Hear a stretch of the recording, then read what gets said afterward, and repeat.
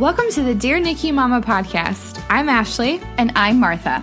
And our mission is to connect the past and the present NICU mom by celebrating our stories and what our babies have overcome. Whether your NICU journey was 50 years ago or whether you find yourself in the NICU today, we hope that this podcast reminds you that you are not alone. Hi, mamas. Welcome back to the Dear NICU Mama podcast. It's your host, Martha and Ashley. So you were delayed there for a second, and I was like, is that because of my ear?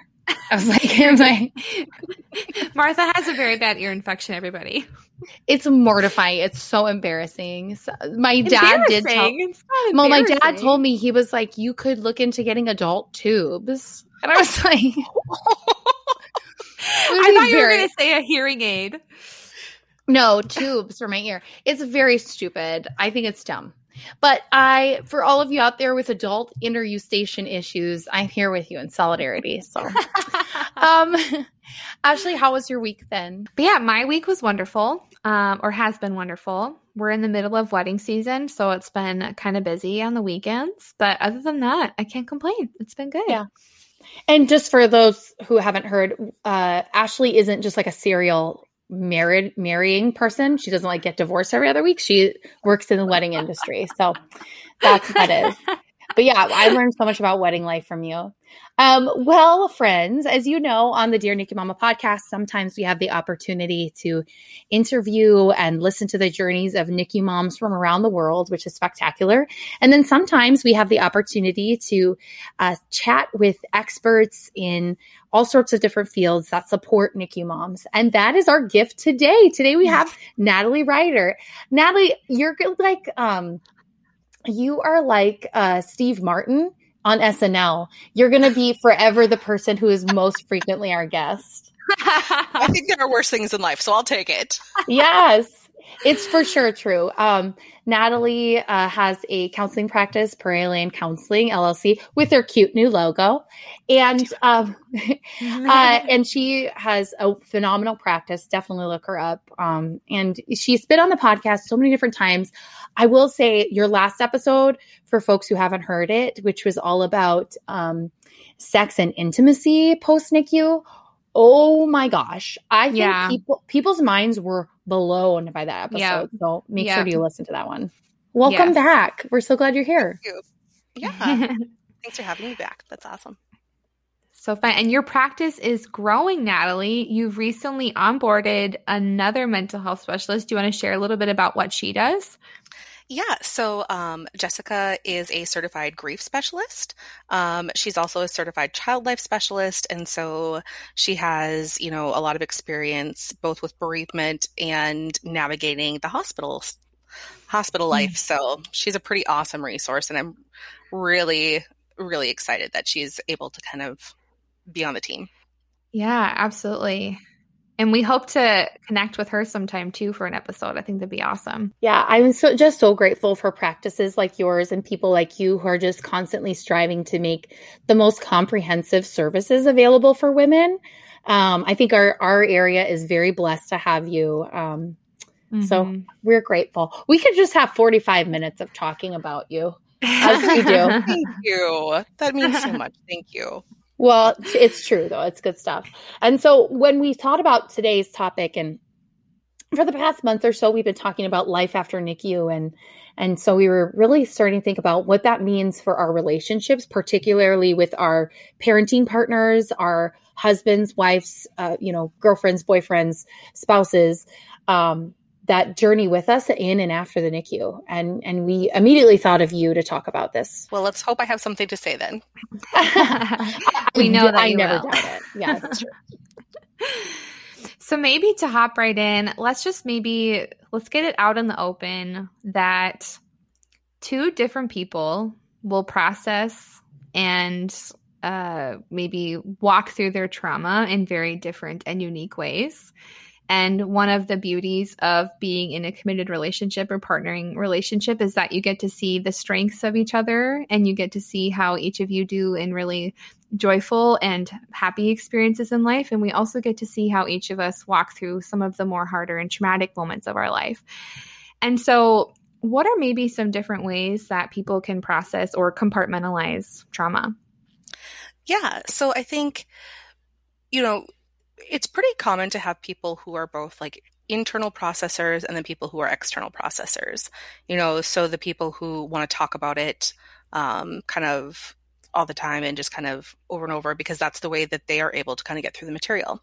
And then people who, also need to take the time to just process it internally, kind of figure out where they're at on it before kind of coming back to the table and being like, this is where I am, this is kind of how I stand, this is where it's at. And I think, with trauma, there's definitely internal and external processors. But also, I think one of the aspects of trauma is that sometimes we think that there's no need to process our trauma, but sometimes then we have like ways that we might act out or even withdraw. And so sometimes even that internal and external looks different in that way as well. Mm-hmm. Yeah. And one thing that we've kind of seen in our support group a few times is we'll have a mom write in and say, I think my partner might be struggling because they're very withdrawn, or, we were at a medical appointment today and I really got to see maybe how my husband is currently processing or navigating their healing. And so it's really unique to get to see your partners up close and kind of where they store it and how they process it. And it seems like a lot of times the external processors and internal processors marry each other. Right? Well, and I think, I mean, my guess is that you can probably point to a couple and be like, this is the person who like externally processes and this is the person who internally processes. Because I mean, at the same time, like if you have two external processors, like that's a lot. And like, it's not possible because it's definitely out there. But or two internal processors, that again is probably a lot more common around here where people really like to be stoic. Right. And so she means the Midwest. I mean the Midwest. I do mean the Midwest. Yeah. I think, we here in the Midwest do have kind of a cultural norm of we don't talk about this kind of stuff, or like we just kind of say that it's fine and then kind of just move past it. And then it kind of really tends to grow until it bubbles over. Mm-hmm.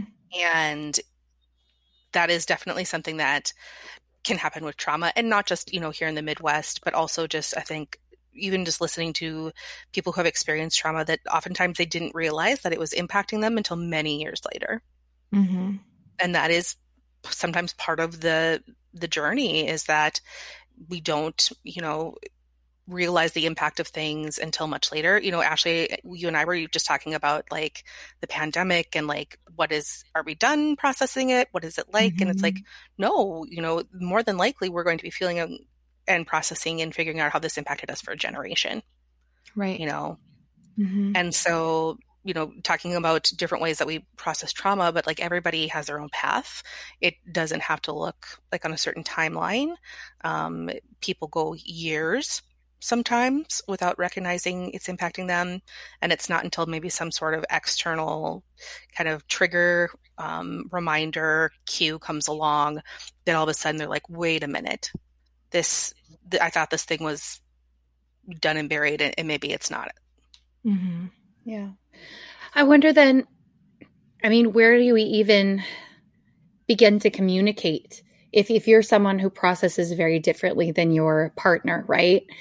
I think something we hear so frequently in the private group is that it's difficult to find common ground, right? Because one mom really wants to verbalize it and talk about it and maybe look at the pictures and, write a letter for Dear NICU Mama, right?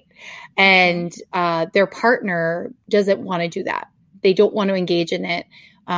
It is almost maybe sometimes it's kind of painful, right? Absolutely. They find it brings up strife in their relationship. So how would you begin communicating in a situation like that? So I think a really important question to ask right away is, what is the reason that you're choosing to behave the way that you are? So if you are choosing to not talk about it, why is that? What's going on for you? And if you're choosing to like talk about it or review it, like, why is that? What's going on for you? Like, we engage in behaviors because we get something from them. Even the behaviors that we maybe identify as, oh, I do that to like avoid something, but you do it because you're avoiding it and not experiencing it or whatever else. And so, does talking about it and looking at the pictures give you relief? Is it a way to re-traumatize yourself? Is it a way of getting closure? Like, what exactly do you experience through whatever it is? And then if you're avoiding this, why is that? What happens when you sit in it? What happens when you look at the pictures? What happens when you talk about it? So I think that is a really great question, to just like when you want to bring the topic up and maybe their response is, I don't want to talk about this anymore. It's done. And just being like, okay, well, tell me more about how you knew it was done. Or tell me more about what it's like to sit and hear me talk about this. What goes on for you? And then, again, if asking the person, like, what do you get from talking about it? What is that experience like to hear me say, I don't want to talk about this, or I'm done with this piece. And then, trying to find that middle of the ground piece. Like, I talk about it because it allows me to heal and to connect with myself along the journey. And your partner's like, nope, in my mind, it's done. I don't need to revisit that.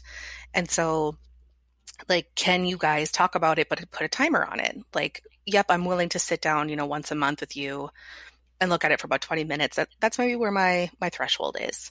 Okay. Or, I'm not willing to really talk about this, but if you need to do some counseling or go on a retreat or engage in some of these other things, that's what's going to help you out, then that's the compromise maybe that we do in that way.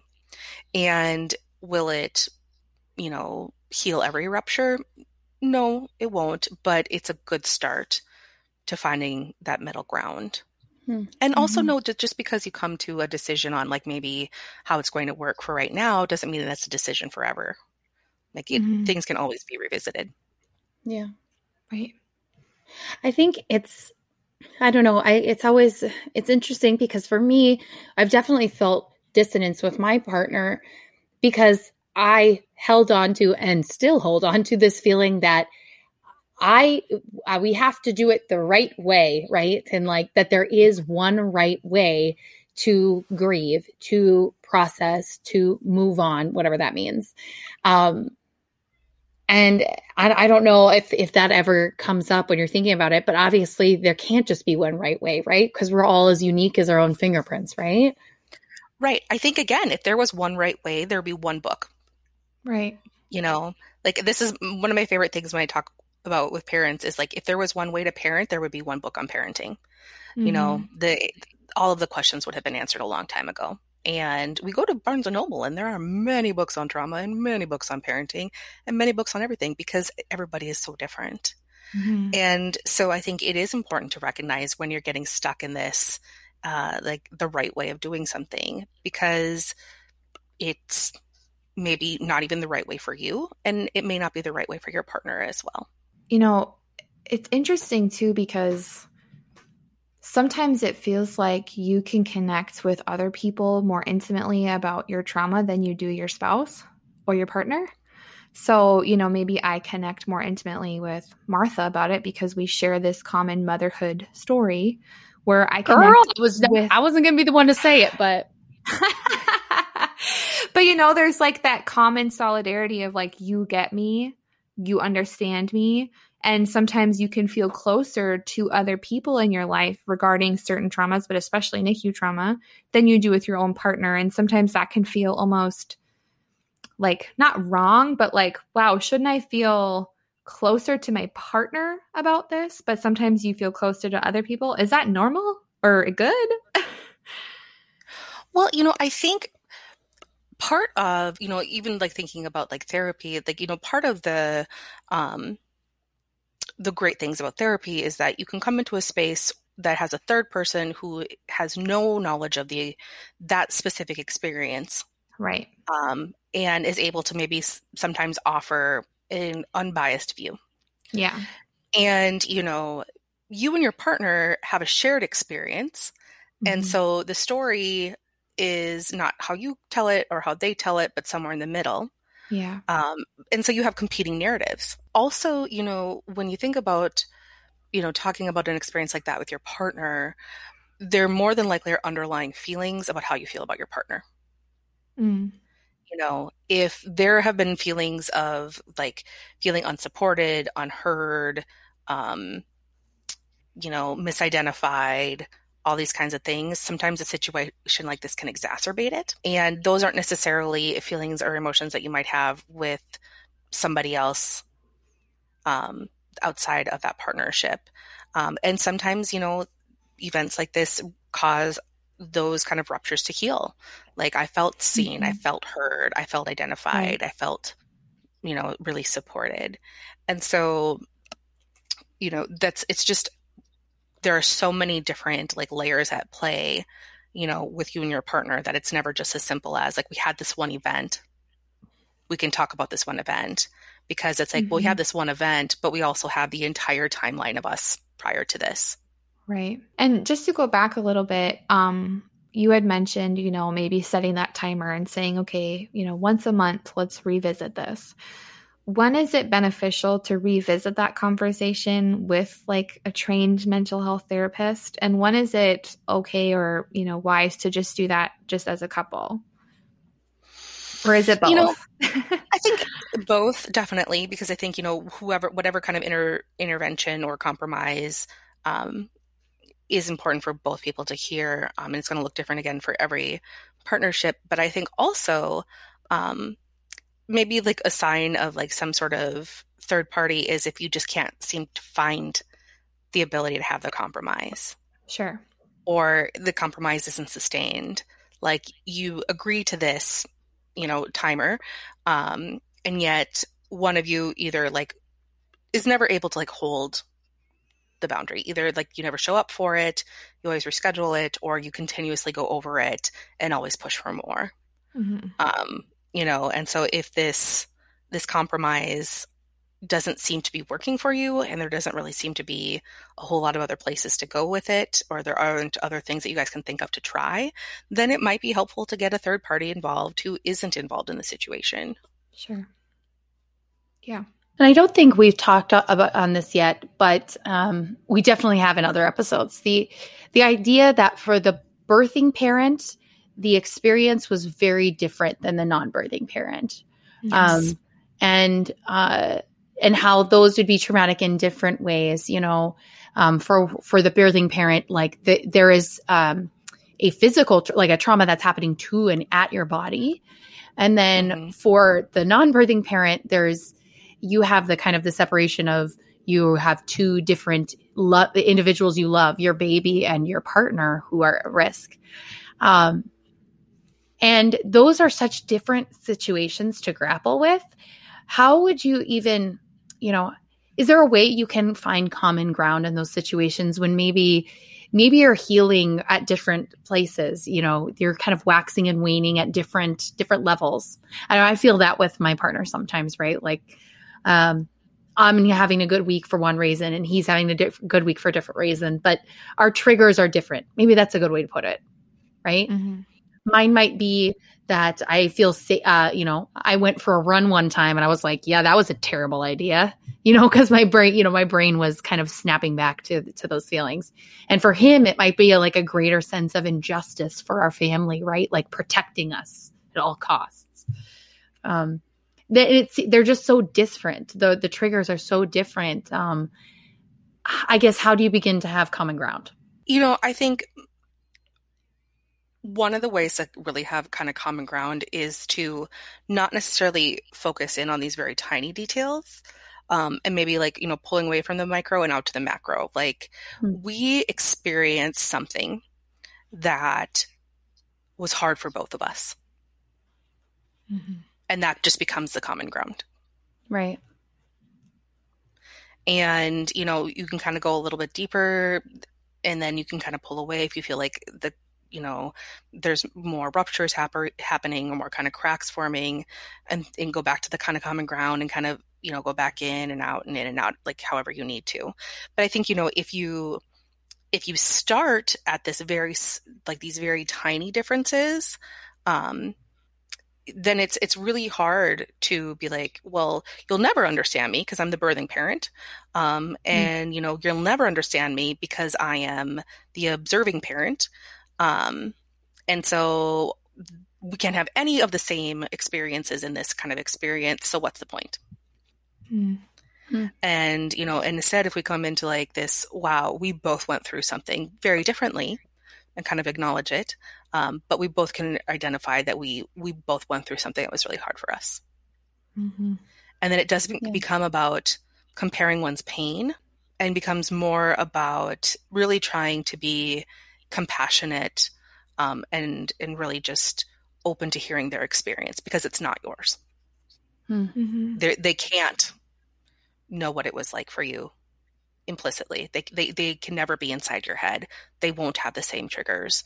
They can be in the room with you, but their experience was still very different. Yeah. I remember this one story, kind of trigger warning, it talks about bleeding, but about, this dad was in the room watching the birth of their child, and the mom just started bleeding excessively. And he saw the doctor's faces. He saw the nurses run. He saw all those kinds of things. Whereas, the mom, she pushed, she laid back, she had the baby on her chest. That's what she saw. Mm-hmm. And so there were two very, very different experiences, even though they both went through something tough. Yeah. And the wife will never know what it's like, hopefully, to see someone that you love, go through like just bleeding out, and seeing the medical professionals respond to that. And so there is, I think, again, when we play the comparison game, everybody loses. Yeah. That's so interesting. I definitely feel like you hear a lot, especially in our community, about not comparing your situation to another mom's, right? But I had never really thought about it in terms of not comparing your trauma to your partner's trauma, even though the event was the same. Like that's kind of mind blowing. I don't know. Do you feel the same way, Ashley? Yeah, definitely. Yeah, absolutely. And I like how you kind of just blanketed it there and said, you will never understand what it was like to be in their head, and they will never understand exactly what it was like to be in yours. But when we compare, we lose, and I feel like it kind of comes back to that offering each other compassion again of like, you're right. I won't know what that was like for you, and you might not know what it was like for me. But when we can offer each other compassion that, wow, it was really hard for the both of us, like that changes everything. Mm-hmm. Yeah. You see, and then it becomes less about forcing the other person to completely understand. Right. Yeah, I can see how that could be such a powerful thing for a lot of our moms in our community. I mean, it's powerful for me to hear too. Yeah. I remember too in an episode that we did with you, well, actually the one about intimacy after NICU with our partners, you talked about kind of having a neutral location to talk about things. And you mentioned like in the car, like on a car ride where you're next to each other, you're talking, but you're not maybe sitting across from each other for coffee, looking into each other's eyes. So, maybe what are some gentle practices that you and your partner can do to start having these conversations in maybe a way that's neutral and not so like, so tell me everything, look me in the eyes, are there some neutral ways to kind of start those conversations together? Yeah. I think first off, identifying, is my partner like somebody who needs to hear the information and then chew on it and then come back to it? Sure. Or is going to want to talk about it kind of over and over until we kind of get down to it. Because if you sit down with somebody who is an internal processor and you talk about this really hard thing and the response is silence, because in those moments they don't have anything to offer because they haven't processed it, it's a real quick way to shut yourself down. And then, there's just like, you don't listen, you're not responding, you're not meeting my needs. And so recognizing that, maybe their non-response in the moment just means that you guys need to agree to kind of circle back when they've had more time. Sometimes like a really helpful kind of technique is letter writing. Like, this is what I'm experiencing, or this is a question, or, this is something that I want to kind of bring up or talk about, and even just kind of like this is something like when we talk tonight, this is something that I want to talk about. These are some of the thoughts I'm having on it. I want to give you time to think about it as well. So we can kind of come together and talk about it, That's good. Because again, it also, even through like kind of some of that letter writing, especially through an external processor, you can weed out some of the extraneous things to get to the point that you're trying to make. Right. Because it's really easy to just, get lost in all the words that you need to help you figure out what exactly the words are that you're trying to communicate. I'm sure this is going to be shocking, but I am an external processor. But I, like, even with my own partner, like, I will talk about something and talk about something and talk about something, and he just like looks at me and I'm like, well, this is actually what I meant. And he's like, well, why didn't you just say that at the beginning? I'm like, because I didn't know that's what I meant. Yes. And he's just like, okay, you're a counselor for a living. You would think you deal with words every day. I'm like, I'm not a counselor with you. And so, yeah. But a lot of people, and if you find that your partner doesn't want to visit those conversations, even doing something like journaling, in like trauma focused CBT, one of the techniques that they do is like writing your narrative, and, visiting that and doing some of those kinds of things. And so, just journaling on topics or things that come up and some prompts and just being like, hey, this is what I think. And then maybe again, being able to bring those things to a conversation. The other person may not feel, if they're able to verbalize, feeling like overwhelmed or unsure how to respond. Also, I think a big piece or a big thing that comes up is that when we talk about something, oftentimes our partner feels a need to solve it. And so a really great conversation to have is, before we have a conversation, I'm going to tell you if I need support or a solution. And so that your partner knows, like, if you're going to talk about your experience, be like, I don't need a solution to this. I'm not expecting you to solve it. I just need some support. I just need you to hear, I hear that this is hard for you. And I think, that can take a lot of pressure off. Like, my partner is suffering. They are in pain. I can't figure out a solution. Of course, I don't want to talk about it. When the solution actually is just listening, just being with them in the moment. Yeah. I just feel like it's such a skill that you don't think about when you're at the beginning of your marriage, right? Because you jive in so many wonderful ways. And I feel like a good chunk of the couples that we have the privilege of getting to meet, right, are in an earlier stage of their marriage, right? Even if it's in, the first 10 years or whatever. So when we've had the opportunity to meet with older couples who this happened to a long, long, long time ago, it's interesting to see how they've come to terms with it. And we've had 2 on episodes, and they both sit, we watch them talk with their partners in both of these cases. And they've obviously over the years found different ways where they hold space for each other.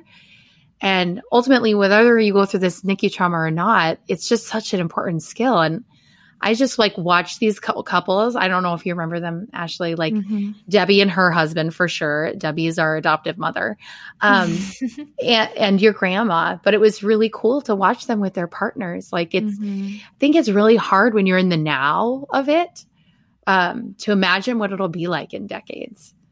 Yeah. There was a study, don't ask me which one it was, because I can't name it off the top of my head, but where they looked at, where they talked to people who had been married for a significant number of years. I want to say 40 maybe plus. And they were like, what are the keys or how have you stayed married so long? You must never have fought or anything like that. And, the consistent theme that came out was that, they had encountered many hard things in their marriage together, many hard things at points that, or events that would have and have ended other marriages and relationships.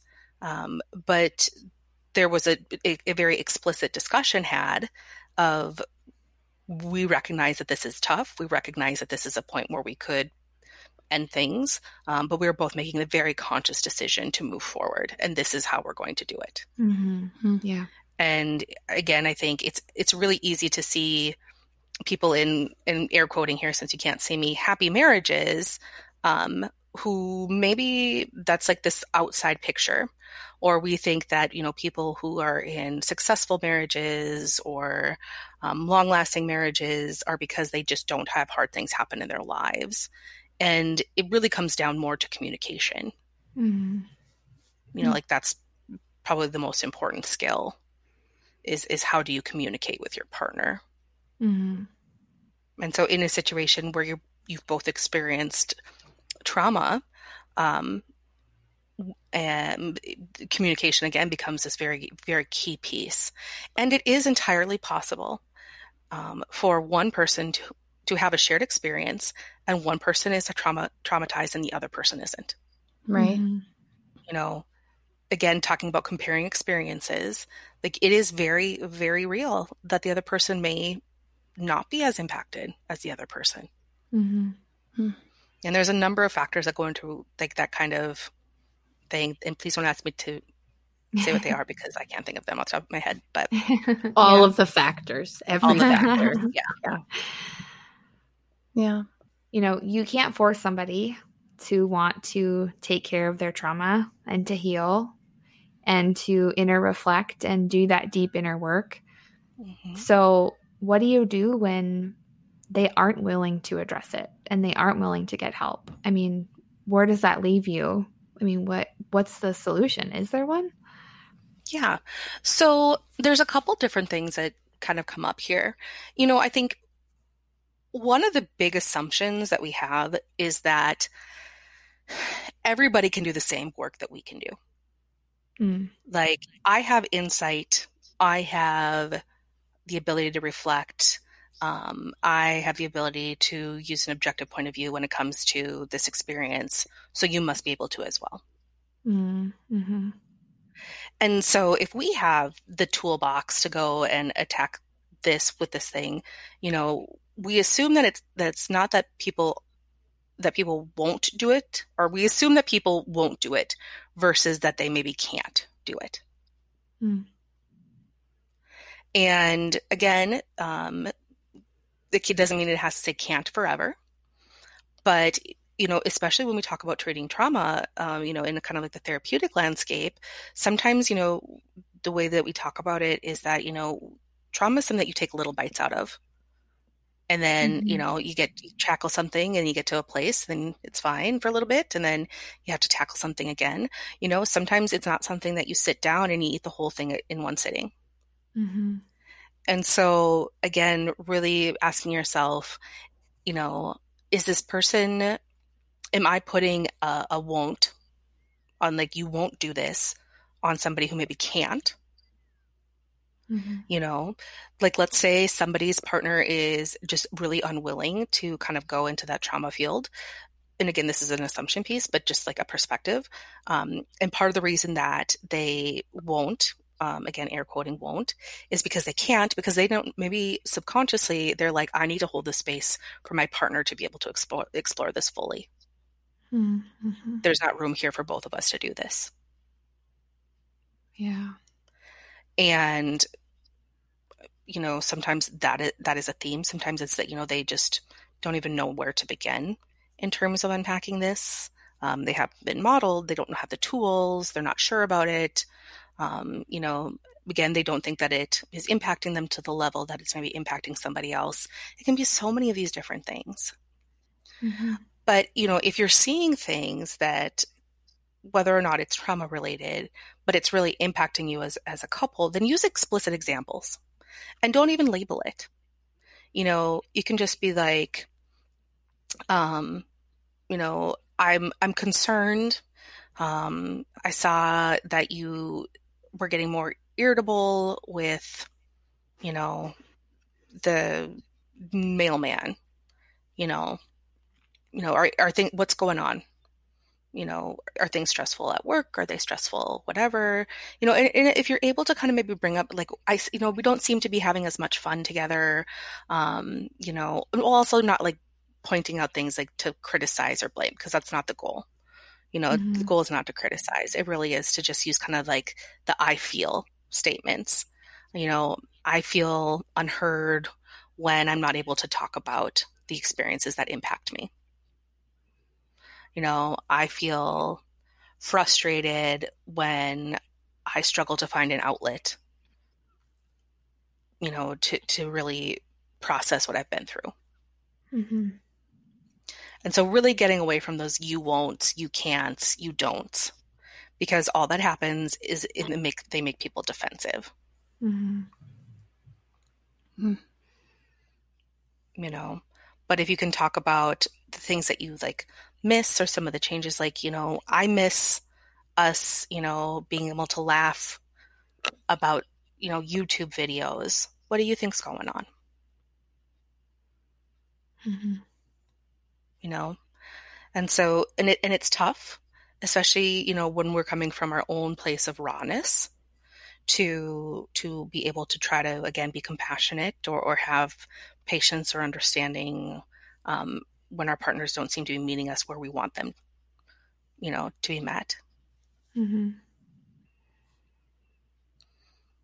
But also, again, when it comes to needs, we need to be explicit, and we need to not assume that they can read our minds. Mm-hmm. Like what I need from you right now, again, is support.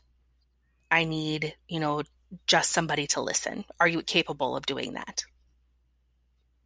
And give them the option to say no.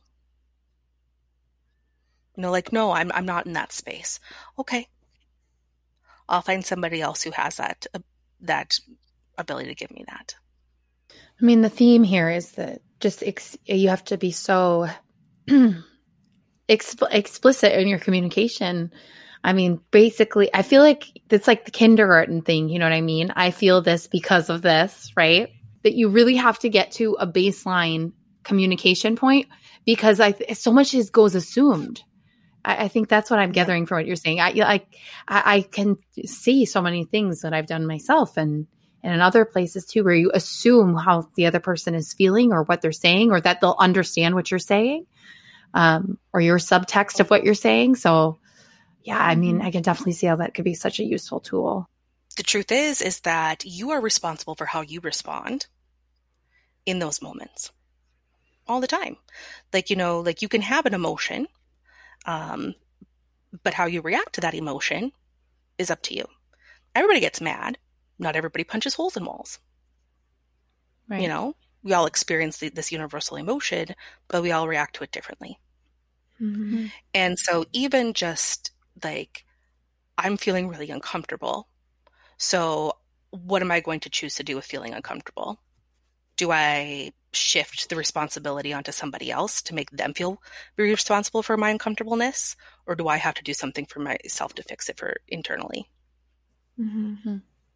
I think a theme that I just feel like there's so many parallels to our intimacy episode, just because intimacy is so much about connection. But what I'm just hearing you say over and over again in my head is just that good communication leads to good connection. And, learning how, really almost like going back to when you're dating and rediscovering like how each of your brains work, because you're essentially seeing them work in this new way. You've never maybe gone through this specific trauma before. And now you're seeing, oh, wow, this is how they respond versus how I respond. It's like you're starting over in a new way. Mm-hmm. And so really understanding and learning how each other communicate to then better connect with each other. Because really that's the goal, right? Like, right. We want to stay together if we can. And we want to do that hard work of re-getting to know each other so that we can talk about it in 40 years and have that, kind of glisten in our eyes of this is how we did it, But that's not possible unless we learn how to communicate with each other. And so just really good reminders. Yeah. Because again, I think there's this assumption that, just because we know one thing about this person, that it's going to stay the same for the rest of their life. Right. And, I'm a whole hell of a lot different than I was at 26. I'm going to be a whole lot different than when I'm 46. And, if Scott treated me the way that I was when I was 26, woo-wee, that would be not great. And so I think it's really important to remember that relationships are living things. Yeah. They have to be tended to. Yeah. And I was just using this analogy the other day, that they're kind of like plants. If, you can't just water it once and be like, it's good. Mm-hmm. And I gave it some water one time. What more could it possibly want?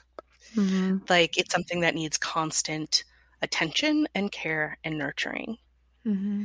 And so, especially during some of these harder times, really asking yourself, how am I caring for this living thing?